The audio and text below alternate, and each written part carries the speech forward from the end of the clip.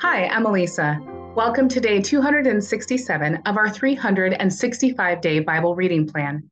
Today's reading is titled Sentencing and Torture. We'll be reading Mark chapter 15, verses 6 through 24 in the New Living Translation.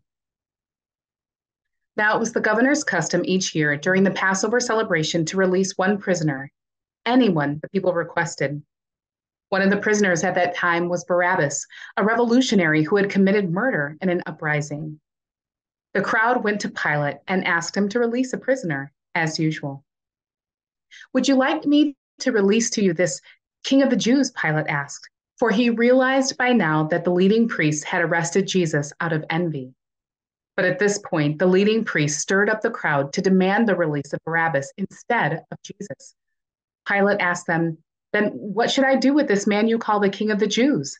They shouted back, crucify him. Why? Pilate demanded. What crime has he committed? But the mob roared even louder, crucify him.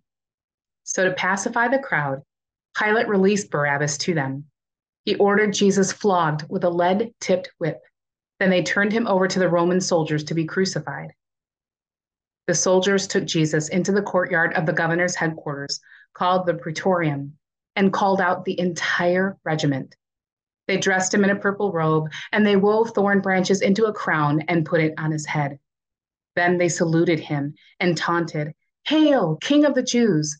And they struck him on the head with a reed stick, spit on him, and dropped to their knees in mock worship.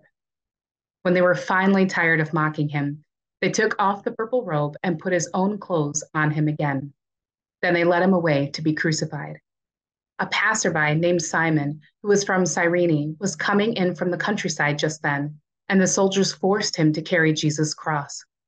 Simon was the father of Alexander and Rufus.